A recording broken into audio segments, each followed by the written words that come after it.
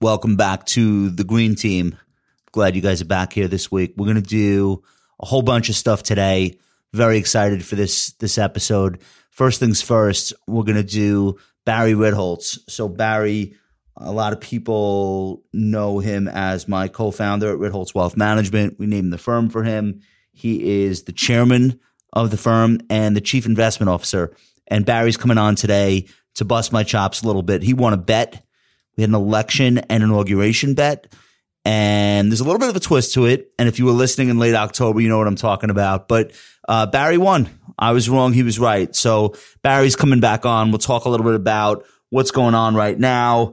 And we'll let him take a little victory lap. And Barry's coming up on his 400th episode of the Masters in Business podcast, which is insane because I know how much quality control and effort and research goes into that each episode. And he's got some big dogs coming up on that podcast. So we'll let Barry talk about that.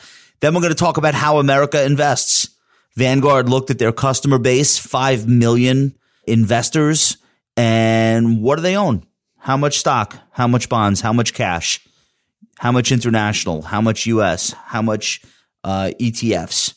And how much mutual funds, et cetera. So we go through this whole thing with Ryan Barrows. Ryan Barrows is the head of the RIA team at Vanguard. So he's like the senior guy that talks to firms like mine about their asset allocation and what funds they're using, et cetera. So Ryan's going to come in and just walk us through this data. I think there's a really like a lot of exciting stuff. And most people are very curious about how their neighbors are invested and how they stack up against the general public. So there's a little bit of voyeurism going on, but Ryan is a very accomplished Vanguard executive. Prior to becoming head of the RIA channel, he was the lead on Vanguard's advice work outside of the U.S., including their big joint venture in China with Ant Financial. Ryan led the development and launch of Vanguard's consumer business in the United Kingdom and was involved in their corporate strategy group as well. And prior to Vanguard, Ryan was at Bain & Company, which is private equity, but we will not hold that against him. So we're going to talk to Barry. We're going to talk to Ryan. One other thing I want to mention, you're going to hear for the first time the new Compound Show theme song. And I recorded that recently with two young, gifted, virtuoso musicians, Ben Goldsmith and James Bandini. Ben and James are in high school, and these kids are incredible. So they are both going places in the music biz as they get older. But we sat down, we composed the new Compound Show song, we recorded it. I keep saying we. James played bass and organ. Ben played guitar and I played drums.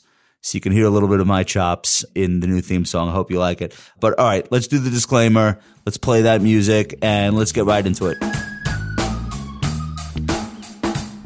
Welcome to the Compound Show with downtown Josh Brown. Josh is the CEO of Ritholtz Wealth Management. All opinions expressed by Josh or any podcast guest are solely their own opinions and do not reflect the opinion of Ritholtz Wealth Management. This podcast is for informational purposes only and should not be relied upon for investment decisions. Clients of Ritholtz Wealth Management may maintain positions in the securities discussed in this podcast. Barry Lawrence Ritholtz, the first. You beat me. You were correct. We did a bet on this podcast on October 23rd. We both thought that Biden would win, but you actually thought Biden would get inaugurated on time, and the outgoing President Donald Trump, ex-President Donald Trump, would be out of the White House, and I didn't. So it appears that you were right. I think Donald Trump is in Florida, and Biden has been sworn in. That is correct. I'm not going to say all is well or everything's back to normal, but it was a normal inauguration day, a sort of normal inauguration day. Where should I wire the $1 million? Just Venmo it over to me. Hey, right. What's the limitation on Venmo? 10,000. I won the bet, but I have to give you credit for identifying some underlying issues that either I didn't believe or didn't want to believe. And this bet turned out to be much closer, than it appears. It's not like binary, I won, you lost. It's like, wow, I really just skated by and won, because this could have gone in a completely different direction. What was the turning point? The riot was the turning point. up until the riot, he could have still been in the White House. No. Actually, the riot was the cherry. So the election day is November 3rd. By that Saturday, Arizona, Georgia, Wisconsin, Michigan, Pennsylvania, they all fell. Biden is the Electoral College winner. And then the noise begins. We heard him talk about elections being rigged in 2015. And then it started again in 2020. And at a certain point, a rational person just gives it up. And when did the Supreme Court, though, kind of put an end to it? Twice. It was, within a week or so of the election. It wasn't the insurrection and riot in the Capitol that made me say, Jesus, Josh is really right. It was the day after we found out, over the weekend, we found out about Trump's call to the Secretary of State of Georgia, Republican. Oh, find me 12,000 votes. Right. Just find me. Right. Just need to win by one. You started seeing hints of this.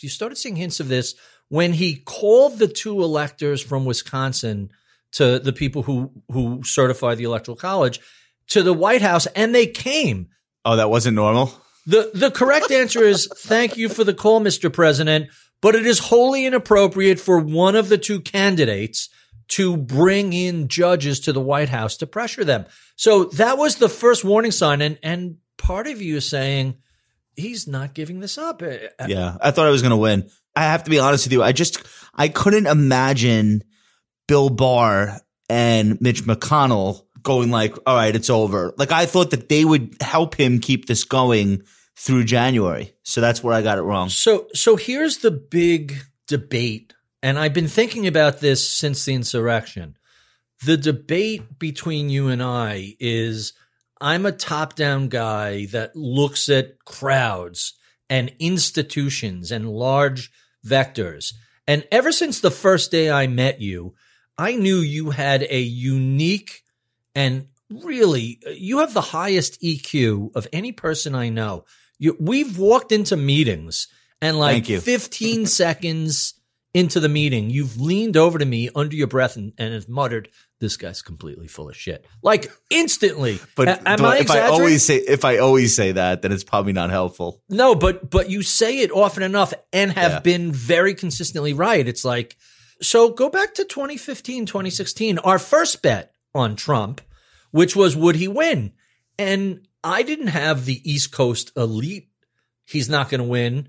I had the view as a New Yorker who took trains in with people who were lawyers in his office and other people who all said, this guy is not a serious person. He's not a real developer. He's a clown. I'm defending we knew about the thousands of contractors he had stiffed and was in litigation for before he ran. That's just New Yorkers kind of knew who he was. It wasn't liberal East Coast. Nobody believed us. No, right. Nobody, it was just, we know this guy. Nobody cared what New Yorkers thought. Right. I thought that was really interesting. Right. And people completely misunderstood that. So when you first said in 2015, hey, this guy's going to win, you don't understand. He is a PR wizard, and a lot of what he's saying is resonating with people. Now, I give you 100 reasons why he just barely won. It was 100,000 votes spread out over force. I understand all that. But he still managed to squeak it out. I didn't expect the first one to be remotely close.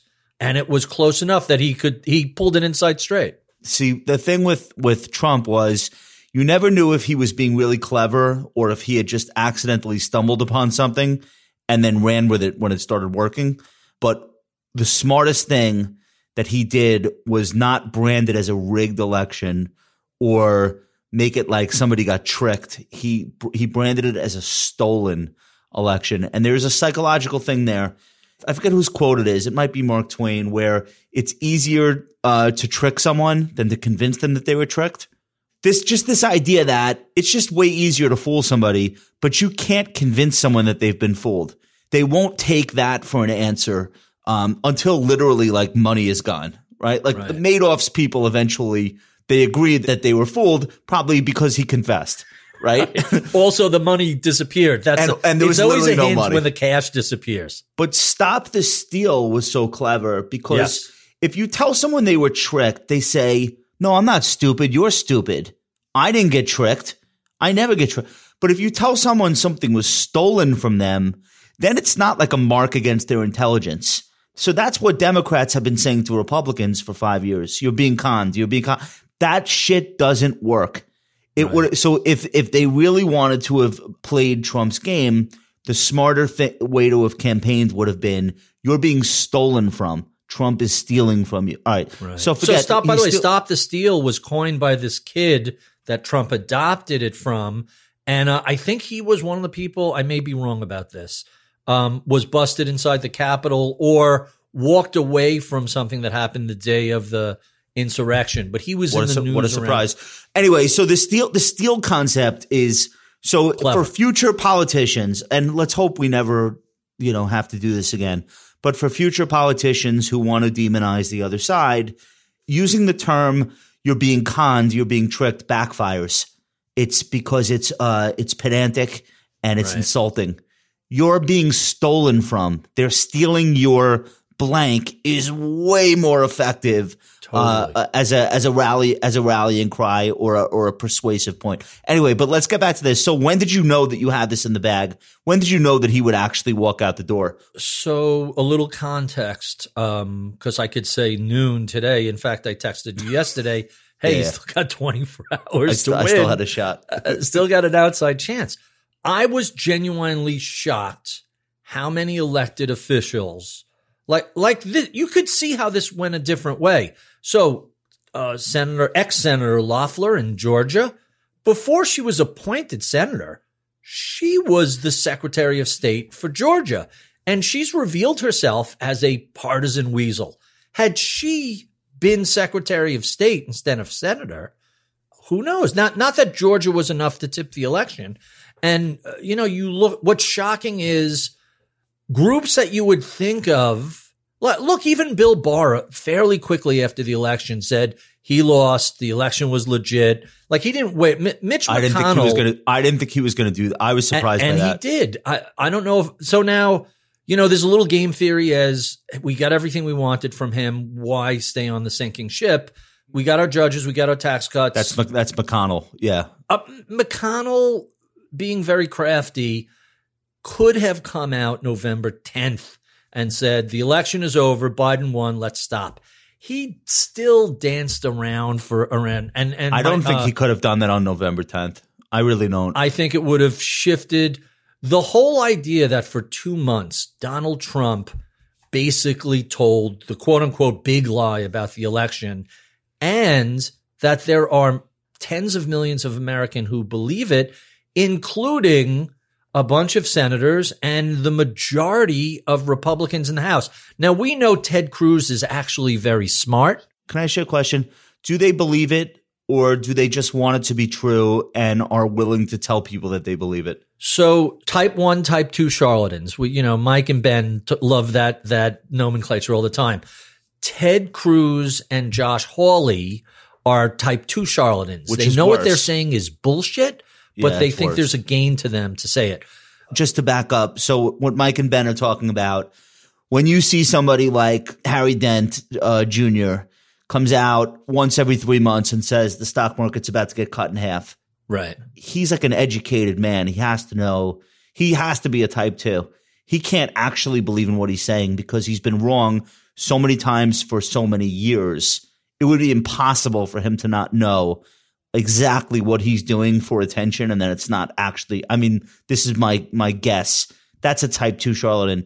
Type 1 is like somebody that genuinely believes gold is going to $1 million an ounce, or the economy is going, to hell, or whatever. Like that's somebody that's a believer. This is two different things. My favorite pairing is Mary Meeker at Morgan Stanley in 1999, giant internet bull, and eventually ended up becoming a venture capitalist. She was early and wrong briefly, and then eventually was proven right, versus someone like the Salmon Brothers analyst Grubman, who was in the pocket of WorldCom and all these other telecom frauds that blew up. Allegedly. No, he got tossed out. I don't know the resolution of that case. He got into a lot of trouble for his participation, and, it's kind of a mess. But The true believers are very different than the people who, hey, this is just, I'm going to say some bullshit because it's going to put some commission dollars in my pocket. Two very, very different.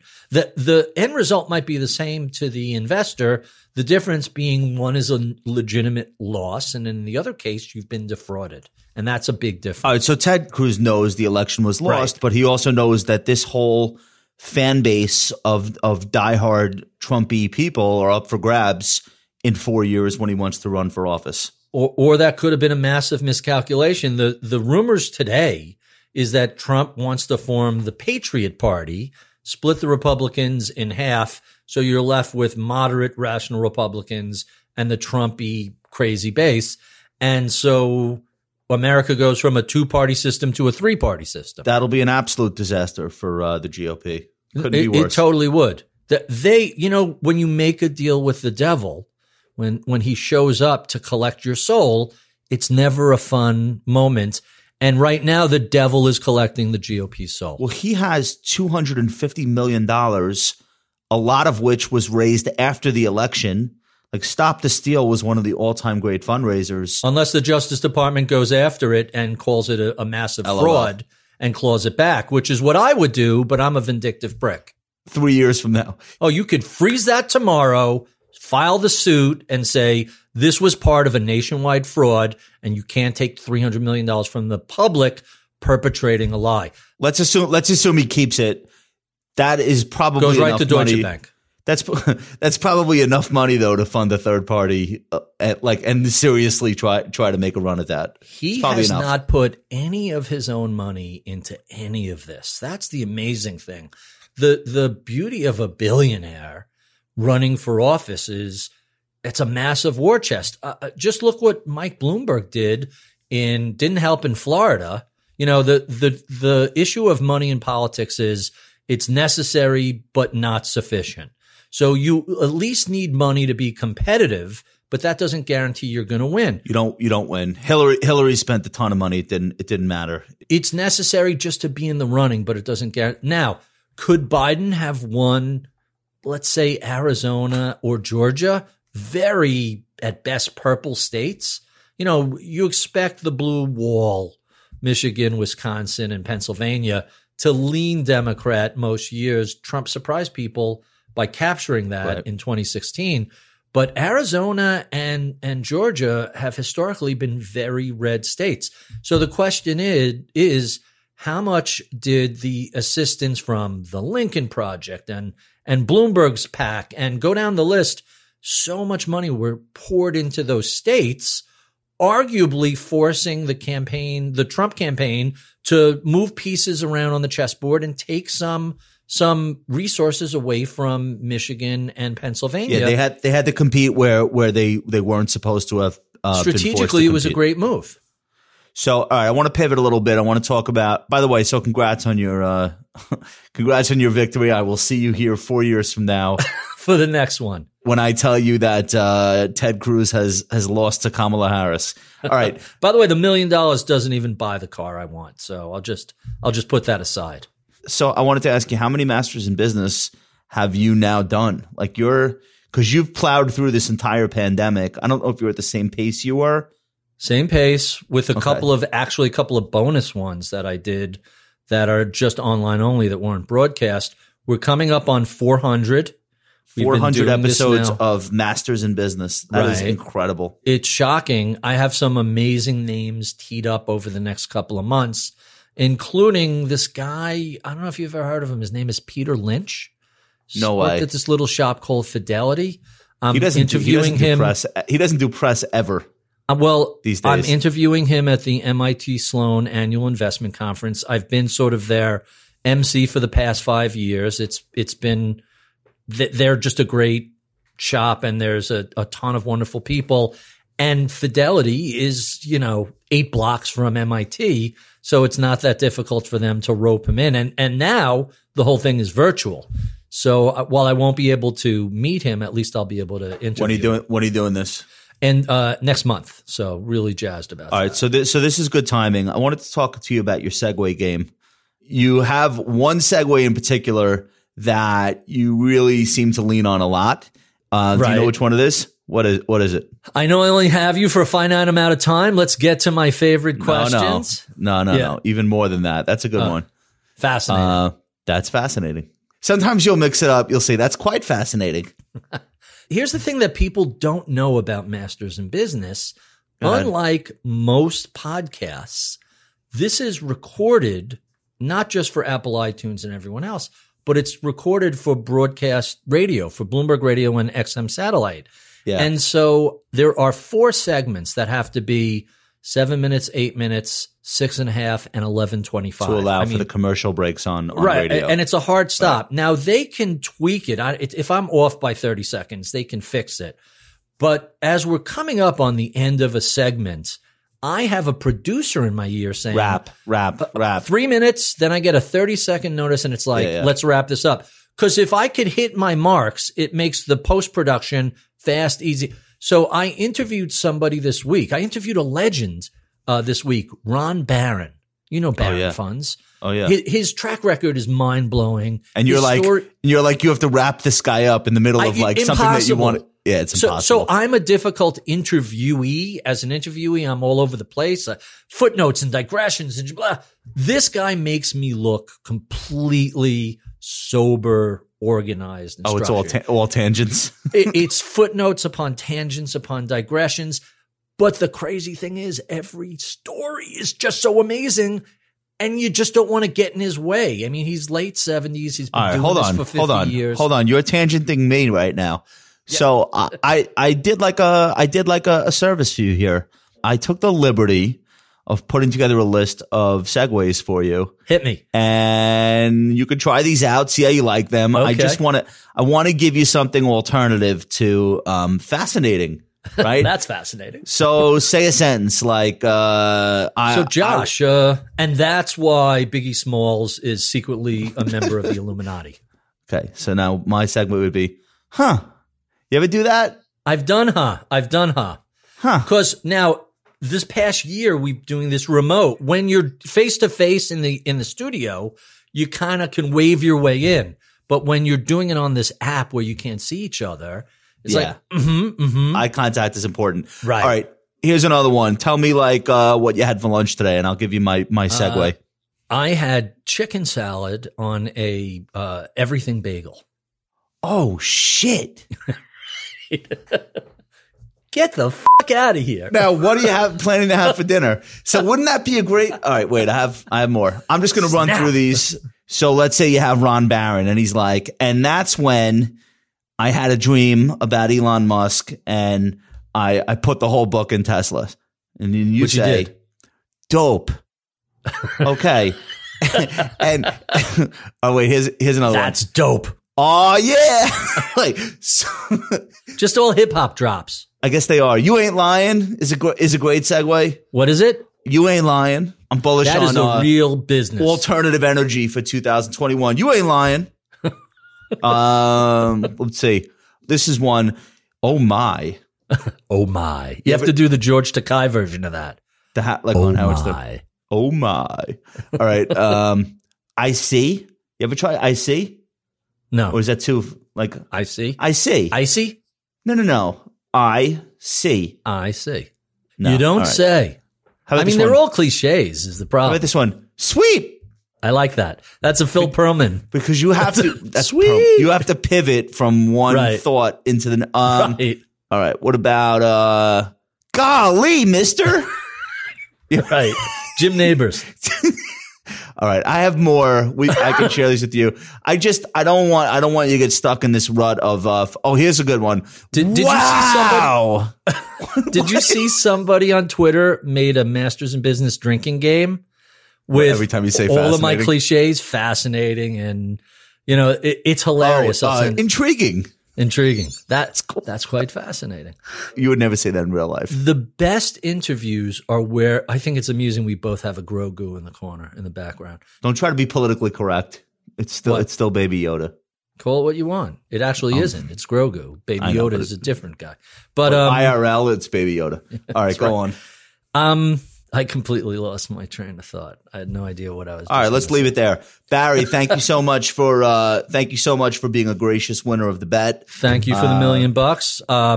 Absolutely. Check your Venmo when later. the Venmo hits, I'll swing by and I have my eye on a 57 300 SL Gullwing. I'll swing you by and take you out for a cruise. I was just saying you need more cars in your driveway, so that's a great idea. I got a list.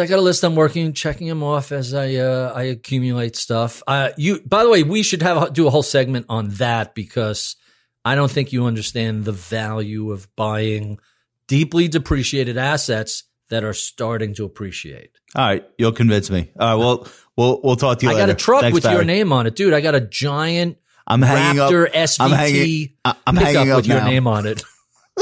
Thanks, Josh. Hi, Ryan. How are things in Pennsylvania these days? No complaints, man. It's sunny, got a little snow, so everyone's happy today. All right, good to hear. So I have not met you before, but you lead the RIA channel in Advisor Services. I didn't realize this, but the RIA unit is actually Vanguard's largest business. You're $2.6 trillion in RIA assets. Is that correct? Not quite. So the overall financial advisor services, which serves banks, BDs, and RIAs, is the 2.6 trillion, and then RIAs, one of the big three in overall financial advisor services. Okay, so the 2.6 trillion covers a lot more ground than just independent advisory firms. It does. So what does that include? Custodied assets, ETFs that advisors are using? Like, how do you figure out what your unit comprises? Yeah, my team serves independent RIAs, right? So, in the broker-dealer space, there's duly registered folks and whatnot. So those aren't on my team. We more or less serve the independent RIA channel. So just so you know, we happen to have the best wholesaler maybe on the planet servicing us. I know you know Jay Tenney, right? Jay should be CEO someday.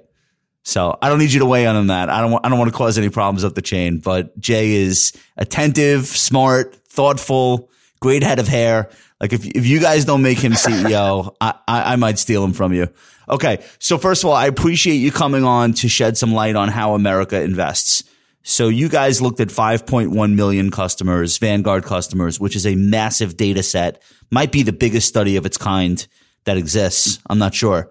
And you went back 5 years and looked at how things have changed from 15 through the end of 19. And then you looked at investor behavior in 2020. But the investors that you looked at hold a total of $2 trillion in their Vanguard accounts. And there's a median account balance of $60,900. You want to give us a little overview of what this report is about and what you're trying to accomplish by putting it out? Yeah, no, so it goes back to, we get questions quite a bit from the advisors in terms of, hey, what's happening over on your self-directed side, right? And so we wanted to look at that and be able to give insight into it. So when we thought about things that we could use, when you're talking to a prospect, like what might that prospect's asset allocation look like today? Sometimes clients want to know, hey, what do other people like me look like? This gives you as an advisor a chance to be able to use that data. So that was what we were going for. And then I think there were some insights for us too that we'll use internally, like the amount of cash as an example was surprising for me. Yeah, you'd like to think there'd be less cash drag in their investment portfolio. I'm sure people are holding cash in their bank accounts as well. So there were a few things that we'll take away. Yeah, we're definitely going to go there. I think investment voyeurism is an underrated motivator of a lot that goes on in our industry. I put a book out in November called How I Invest My Money, and we asked 25 financial advisors or people working in asset management to literally like, what's your portfolio and then why? And it was a hit. Present tense, it is a hit. And I think it's because people they want to get a look. They want to get a peek. So, all right, I want to hit you with this number. You should know what it is. 63, 16, and 21. What is that?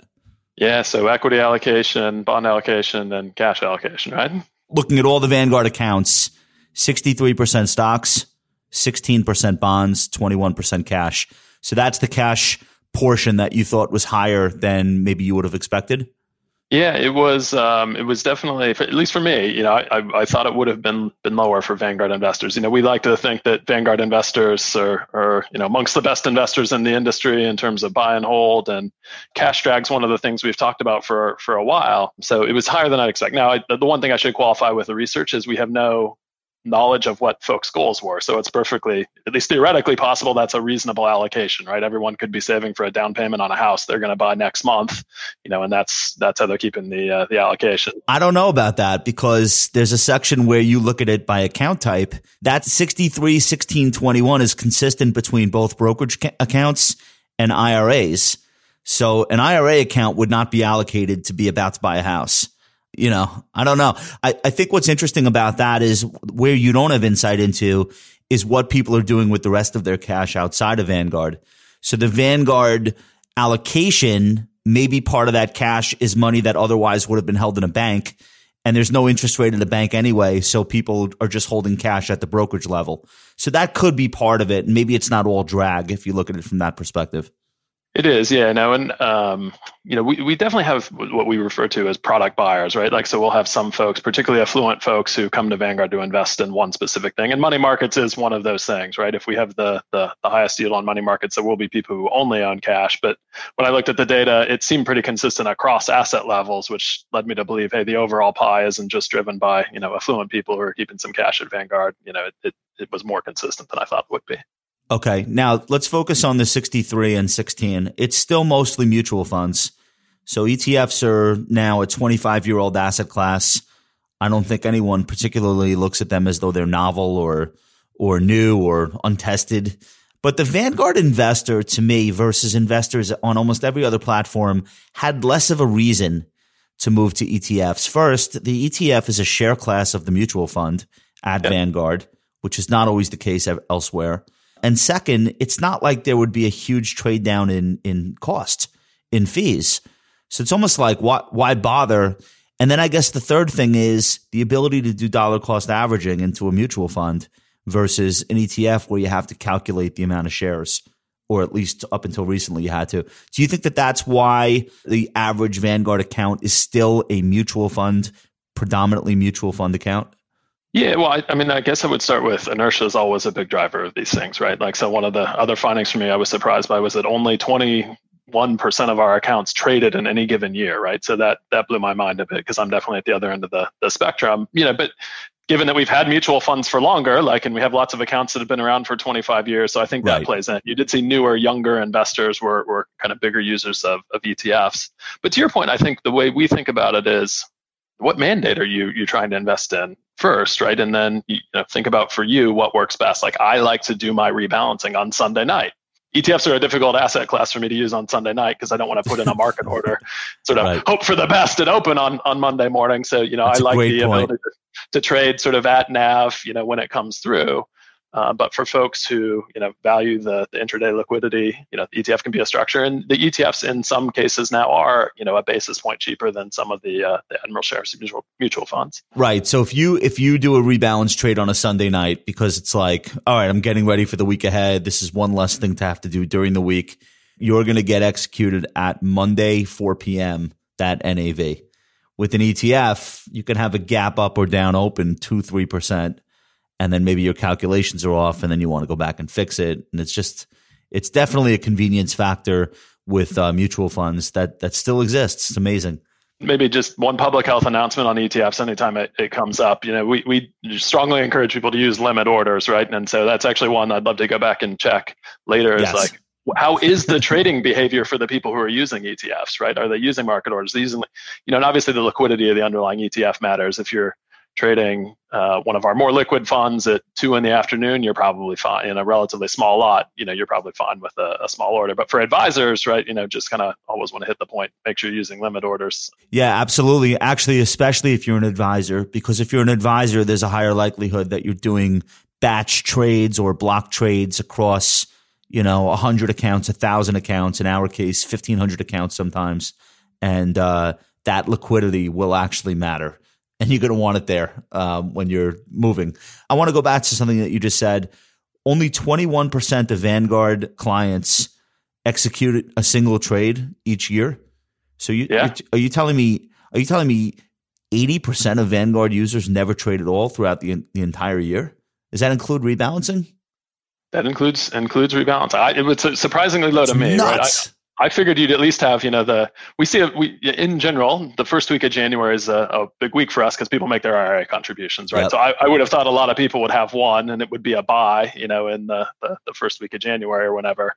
But right. Yeah, a lot of folks are holding. I also think with things like target date funds, which are very popular, there's no need to trade because the rebalancing is taking place internally within the product, within the fund. Yeah, great point. So it's probably playing a role there. Let's talk about ETFs. So this is directly from the report. ETF users at Vanguard tend to use them for less than a quarter of their portfolios. So they're using ETFs more like diversifiers than they are using them as core holdings. Again, that gets back to the tenure of some of these accounts and the fact that there really wasn't a big cost savings to switch. But this is a direct quote. Their ETF investments are in addition to already diversified mutual fund portfolios. These households tend to be wealthy and long tenured. However, there is a small but growing group of ETF enthusiasts, typically millennials who have been with Vanguard for only 3 years, who are building complete portfolios with ETFs. So these are people that are doing it from scratch, and they don't have a building block to get rid of. They can start fresh, and they tend to start fresh with ETFs, which I think is by design. That is probably one of the benefits of having both for Vanguard, right? Yeah, for sure. And we actually are big fans of the ETF structure, right? We like that sort of more or less folks incur their own transactions costs. You don't have to incur that in the portfolio. There's some tax advantages broadly to ETFs, as you well know, in terms of the create redeem process that, for us, because most of our ETFs are also a share of the mutual fund, we can take advantage of in both. But my read of the play is that, largely speaking, ETF in the industry is becoming more synonymous with tax efficient, index, low cost. And so yes. Like the newer investors kind of like when they want to invest the way Vanguard's been talking about investing for 45 years, like start to gravitate towards the ETF structure. Also, you don't have St. Jack in the media talking down ETFs all the time these days. Did he ever come around by the end or not quite? Begrudgingly? He definitely acknowledged that if you were a buy and hold investor, the ETF structure was fine. I'm sure your listeners know, but he always said, hey, like you don't want to trade, so why have a structure that's sort of conducive to trading? But he did acknowledge if you're a buy and hold ETF investor, it's a fine structure. He just said, don't get into the temptation to trade it on an intraday basis. Dude, Jack's integrity was literally bulletproof, like just ironclad integrity. You guys had $1 trillion in ETFs. And he was basically like, nope, don't like him. Yeah. Like so off message, but like coming from the right place. And I always admired him. I only got to meet him once, very much toward the end. He showed up in New York. I don't know how they convinced him to come to New York for a Tiburon CEO summit in like 2019. But yeah. I got a chance to make eye contact with him and tell him, how much his stuff has meant to me and how much I've learned from him. So that was a bit of a thrill. When was the last time you had an interaction with Bogle? I'll tell you a couple stories if that's all right. Please. Like my first day interviewing, I was living in Chicago at the time, so I'd flown into Philadelphia. This was in 2012, and I remember you were at Bain at the time, working in private equity. Okay. I tell people I'm a recovering consultant, so I'm getting over it. But walk into the Victory Building, which is where Mr. Bogle's office was, and I saw him in the lobby, and it was like I saw Bono. I mean, it was incredible to see Mr. Bogle on my first day. And then on my last interview, the person who interviewed me gave me a signed copy of one of Mr. Bogle's books. It made my day to sort of see Mr. Bogle that first day. And then it was incredible. To your point, I mean, he was in most days, and you'd see him. And so that my funny story I tell people is I feel like I almost accidentally injured Mr. Bogle one day because I was like, it's one of those things like 2 minutes between meetings, and you're like, all right, I'm going to run to the bathroom quickly, and I go like charging into the bathroom, and whip open the door, and Mr. Bogle was like drying his hands, and I feel like in my mind I missed the door, hitting Mr. Bogle and probably knocking him over by about a foot, but fortunately he escaped unscathed and made it out. You don't want that to be your rep on campus, the guy that hit Jack Bogle with a bathroom door. Talk about a career limiting move. That one would have been rough. Yeah. So, all right. So that's cool that you got a chance to meet him. Newer employees that join Vanguard now, they're not going to have that they're not going to have those stories. But that I could see how that's like arriving at Disney World and seeing Mickey Mouse like immediately. One of my favorite things about going out to dinner in New York City is that the celebrity chef from TV or whatever, they're like in the kitchen in New York. They're literally walking around the restaurant. I like seeing the owner on the premises. Okay. So I want to talk about 2020 volatility. All of the predictions about how indexers would not be able to stay the course were completely wrong. So listen to this quote from the report and react to it. 22% of households traded in the first half of 2020, a rate typical of trading for a full calendar year. Despite the increase in trading, less than 1% of households abandoned equities completely during the downturn, while just over 1% traded to extremely aggressive portfolios. The net result of portfolio and market changes was a modest reduction in the average household equity allocation from 63 to 62%. So the index investor didn't move. It's the same rate of trading and their allocation was the same. Yeah, I took great pride in us as an industry and, us as a company and the behavior of investors in Q2 2020. I think people stayed the course. They heard the message about staying the course. And when people trade, it was largely into equities. The majority of folks who did trade bought into equities and they appeared to be rebalancing portfolios. They weren't huge tactical allocation shifts, to your point. It was kind of, no, I bought in 10% or whatever it was. So, and I would just add that was the same thing I heard when I was talking to RIAs in that time period. I said, hey, how are your clients reacting? Are they stressed? And people said, no, like they're good. Dude, I wanted to send like gift baskets to every one of my clients because every one of them did the right. I think we had 2 panic phone calls the entire spring. I want to thank them for actually listening to everything that we've been saying on our blogs and our videos and our podcast. They tuned out all the bullshit. Even the contributions, the regular contributions kept coming in the same size. I remember 08 and 09, people cut their contributions. I'm not saying at Vanguard, but like industry wide. That did not happen. Now, there's 2 arguments. One is investors are getting smarter, which is an internal debate we're having when I talk with Michael Batnick and Ben Carlson. We're trying to figure, because we look at like all the new brokerage accounts opened at Robinhood in April and May. Like people came flooding into the market with cash. Yeah.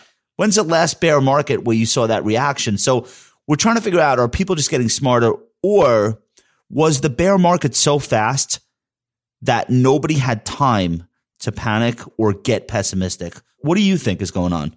My personal opinion, like I don't know organization what our opinion is. My personal opinion is it's a bit of both, right? So I definitely was reflecting on it and kind of, certainly versus 08, the fiscal response and the Fed Reserve's response was much quicker and much more substantial straight out of the gate than it was previously. So that, that meant the market recovered much more quickly. So I was thinking to myself, well, hey, if it had persisted down 35% for 6 months, would people have been as sanguine about the prospects, right? Yeah. But I do think people have done a better job of asset allocation. Said, hey, this is for retirement. I'm 42 years old. It'll recover between now and when I turn 65. Here's another silver lining. If you're somebody that just started investing in the last 5 years, so prior to the pandemic, right? This is now a formative experience for the rest of your life. And I know this because my formative experience was the dot-com bubble. That was my first 2 to 3 years on the street. So this is now your formative experience, which is that horrible things can and will happen. No one will be able to see them coming. Stocks will react extremely quickly and negatively. And then solutions will be brought to bear. Stocks will recover. The business cycle will recover. If that's the first formative lesson that you got to experience as an investor because you started sometime in 15 or 16, that is such a blessing, I think, for the rest of your life. You agree with that?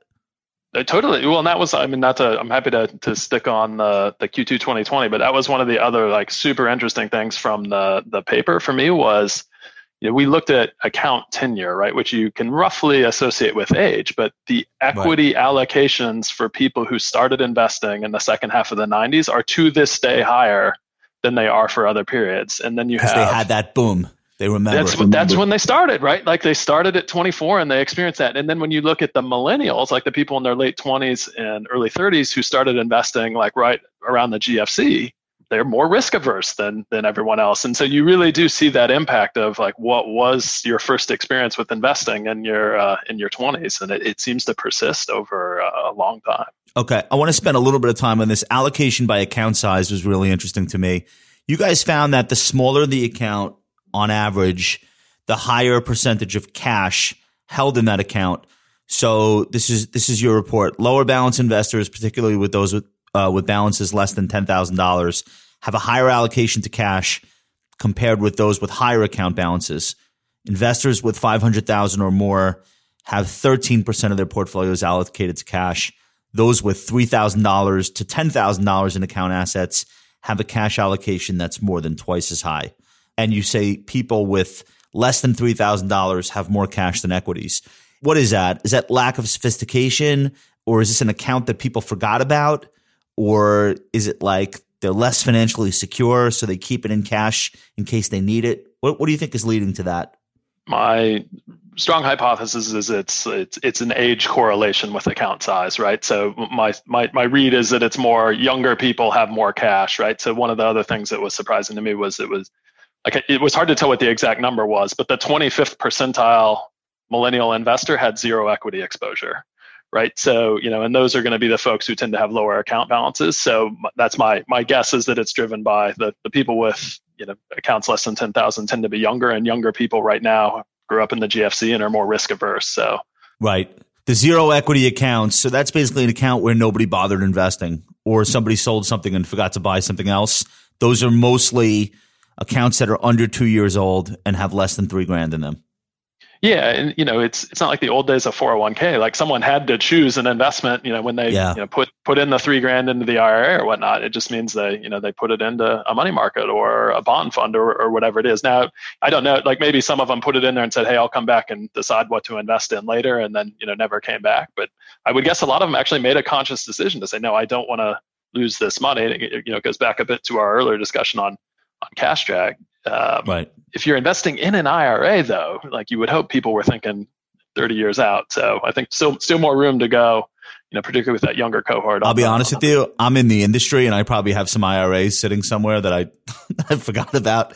So maybe mine is in that mix. When I joined Vanguard, it was like part of the compliance requirements is you have to get all the assets to Vanguard, right. so we can kind of keep an eye on them. And I definitely found a few accounts I'd forgotten about as part of that process.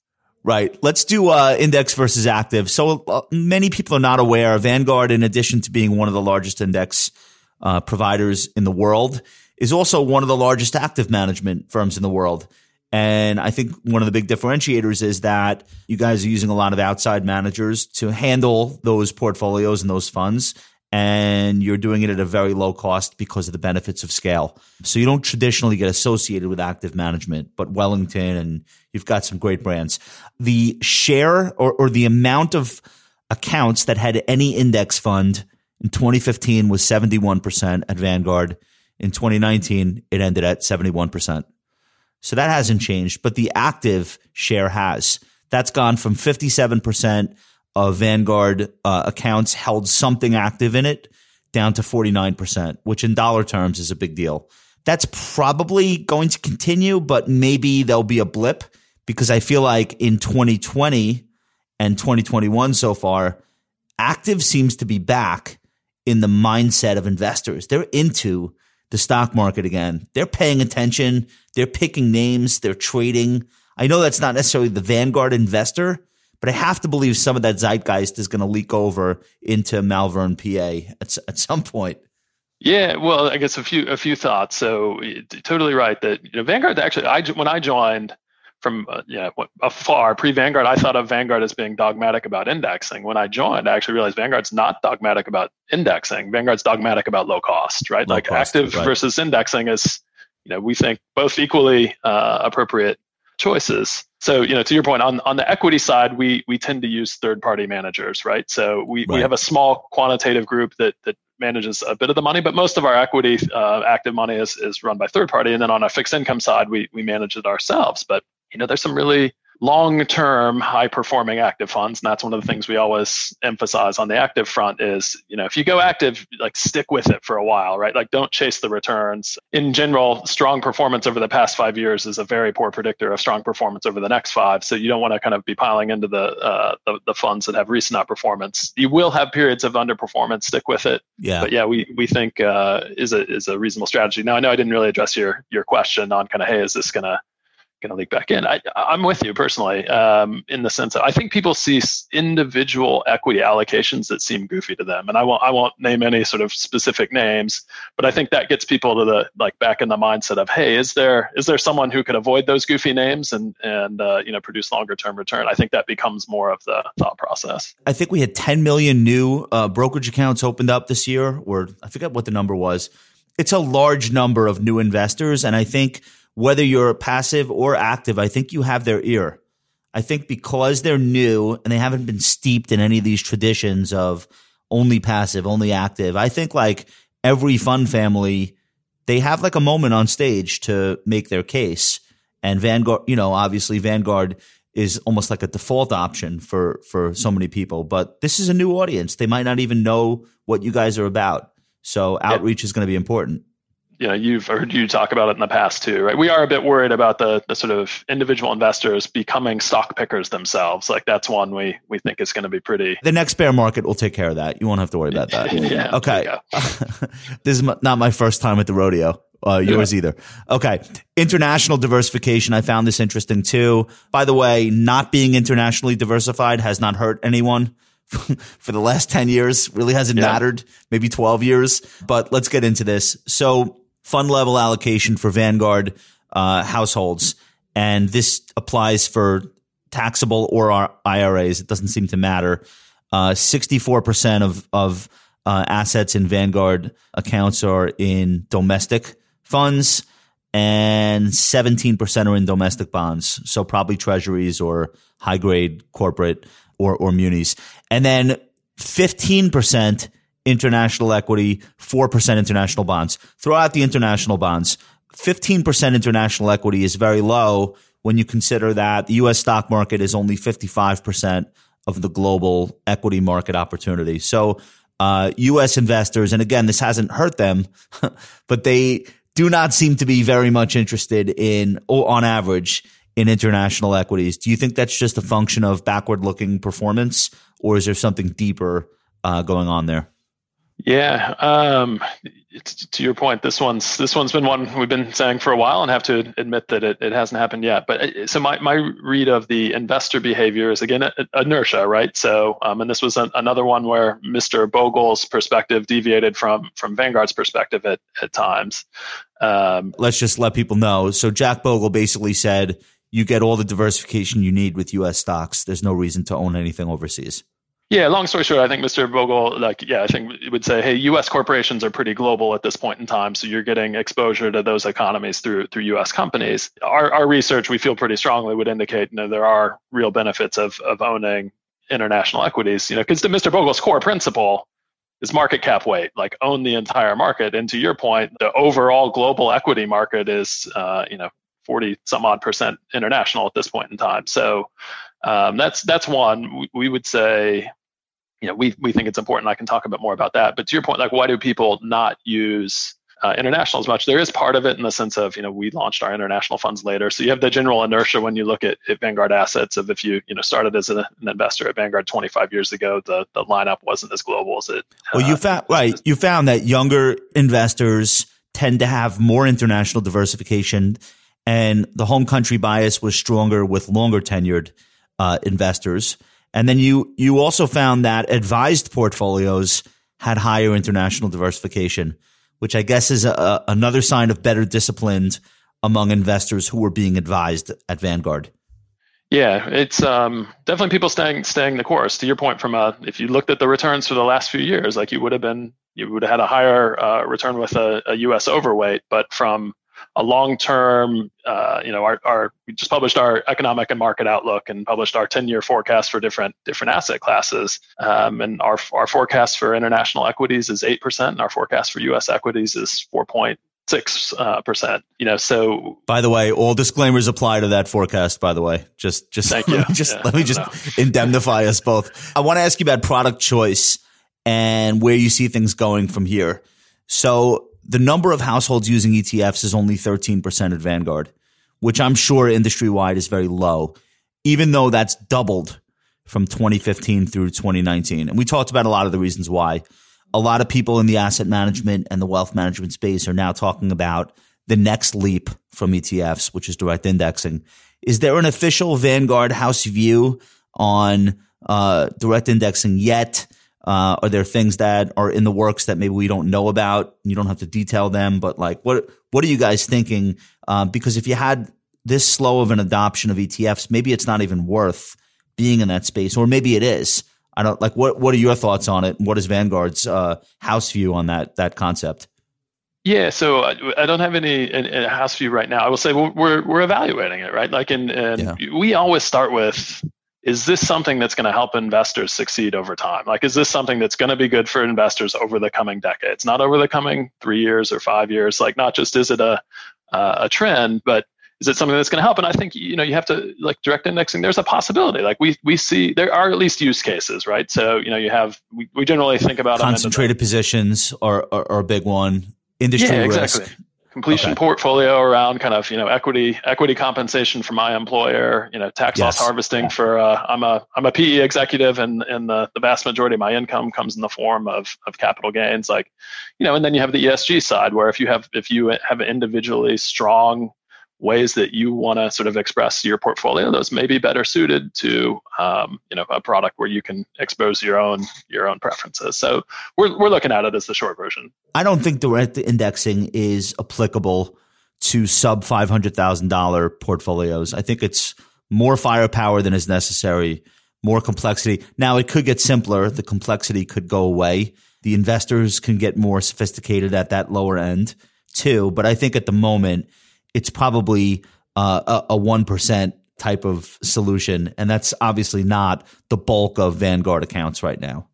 Yeah, no, it's not. And I personally share your view that pooled products have been a huge innovation for investors. And we think there's going to be a place for pooled products for the long term. So I'm certainly not in the camp of, direct indexing is going to be the be all and end all. Completely agree. So I want to end by talking about your specialty at Vanguard, which is working with firms like mine, working with independent RIAs.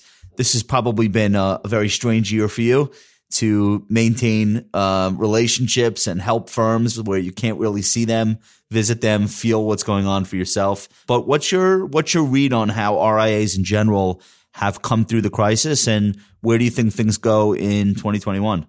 Yeah, I mean, so RIAs, I think, gone from strength to strength, right? So my sense is the clients felt the value of the advice they had been receiving, right, in terms of the allocation, we talk a lot about in our advisors alpha framework about the value of behavioral coaching. And I think it's times of market stress when people really sort of feel the value of having someone, even if they didn't take action, like having someone where you could just have a chat with and be like, hey, we're good, right? And keep people aligned with their goals. So we always start again with the why, and we want people to have good long-term advice. Like the impact the RIA channel has had on the broader financial advice industry in terms of, moving more of the advice world to a fiduciary standard and whatnot has been incredibly helpful.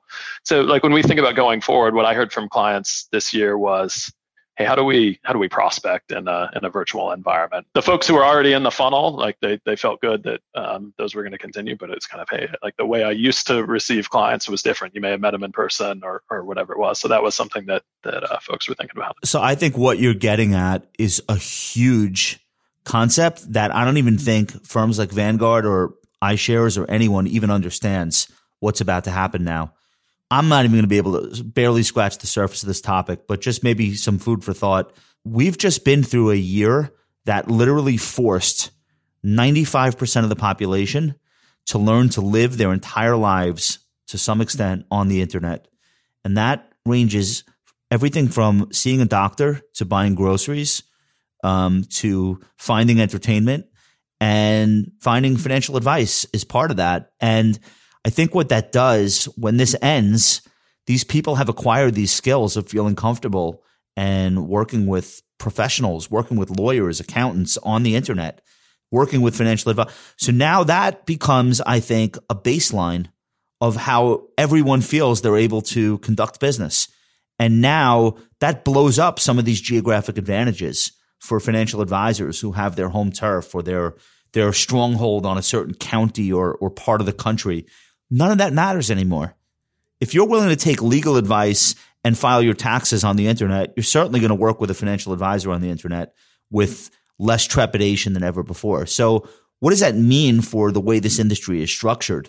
I think it's just 2021 is going to be an amazing year for firms that have figured out how to bring on business from all over the country. Do you see it that way?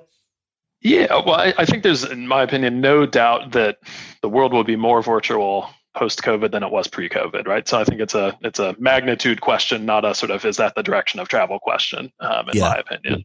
So like I always think, when I think about advice, I think the two most emotional topics in anyone's life are their health and their family's health and their money, right? So like I do think there's people like for those emotional topics do have a desire to kind of know and meet their people, and at least to know, right? So I think the question is, will humans be able to get to that threshold of I feel like I know and trust you the way you want to with your primary care physician and your financial advisor in a purely virtual way over time? Like, or will there be a mix? So my hypothesis is there's going to be a mix. I agree with your point in the sense that the geographic's less important. Like my dad's a lawyer and he's got a client in Florida. They see him once a year. Like they still meet face to face every now and again. And so I still think face to face is going to be a big portion of the financial advice landscape. But I do think, the model of, hey, come into the office for your quarterly review. Yeah, it's over. Those types of things will go virtual. But also I think there's going to be more of a willingness to start a relationship with someone virtually with the idea that we will meet face to face eventually.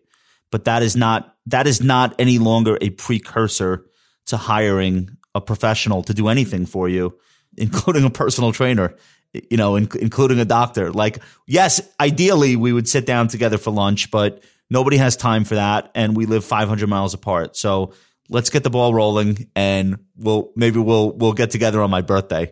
Like, I do think that that's where things are headed, and younger generations are even less sentimental about the face-to-face. The physical medium is a means to an end, right? The end is This is a person who understands me and a person whom I trust, right? Like, and so firms who figure out how to do that, through whatever medium are going to be the most successful over time. Right. Ryan, thank you so much for joining us today. I'm going to link to How America Invests in the show notes so people can see all your great charts and all this awesome data for themselves, and really appreciate hearing from you. Hopefully we'll have you back soon. Yeah, no, thanks, Josh. It was awesome. And, I have to say as the head RI, always thank you, Ritholtz as well for being a good Vanguard client. Awesome. Well, we love you guys. All right. We'll talk again soon. Thanks.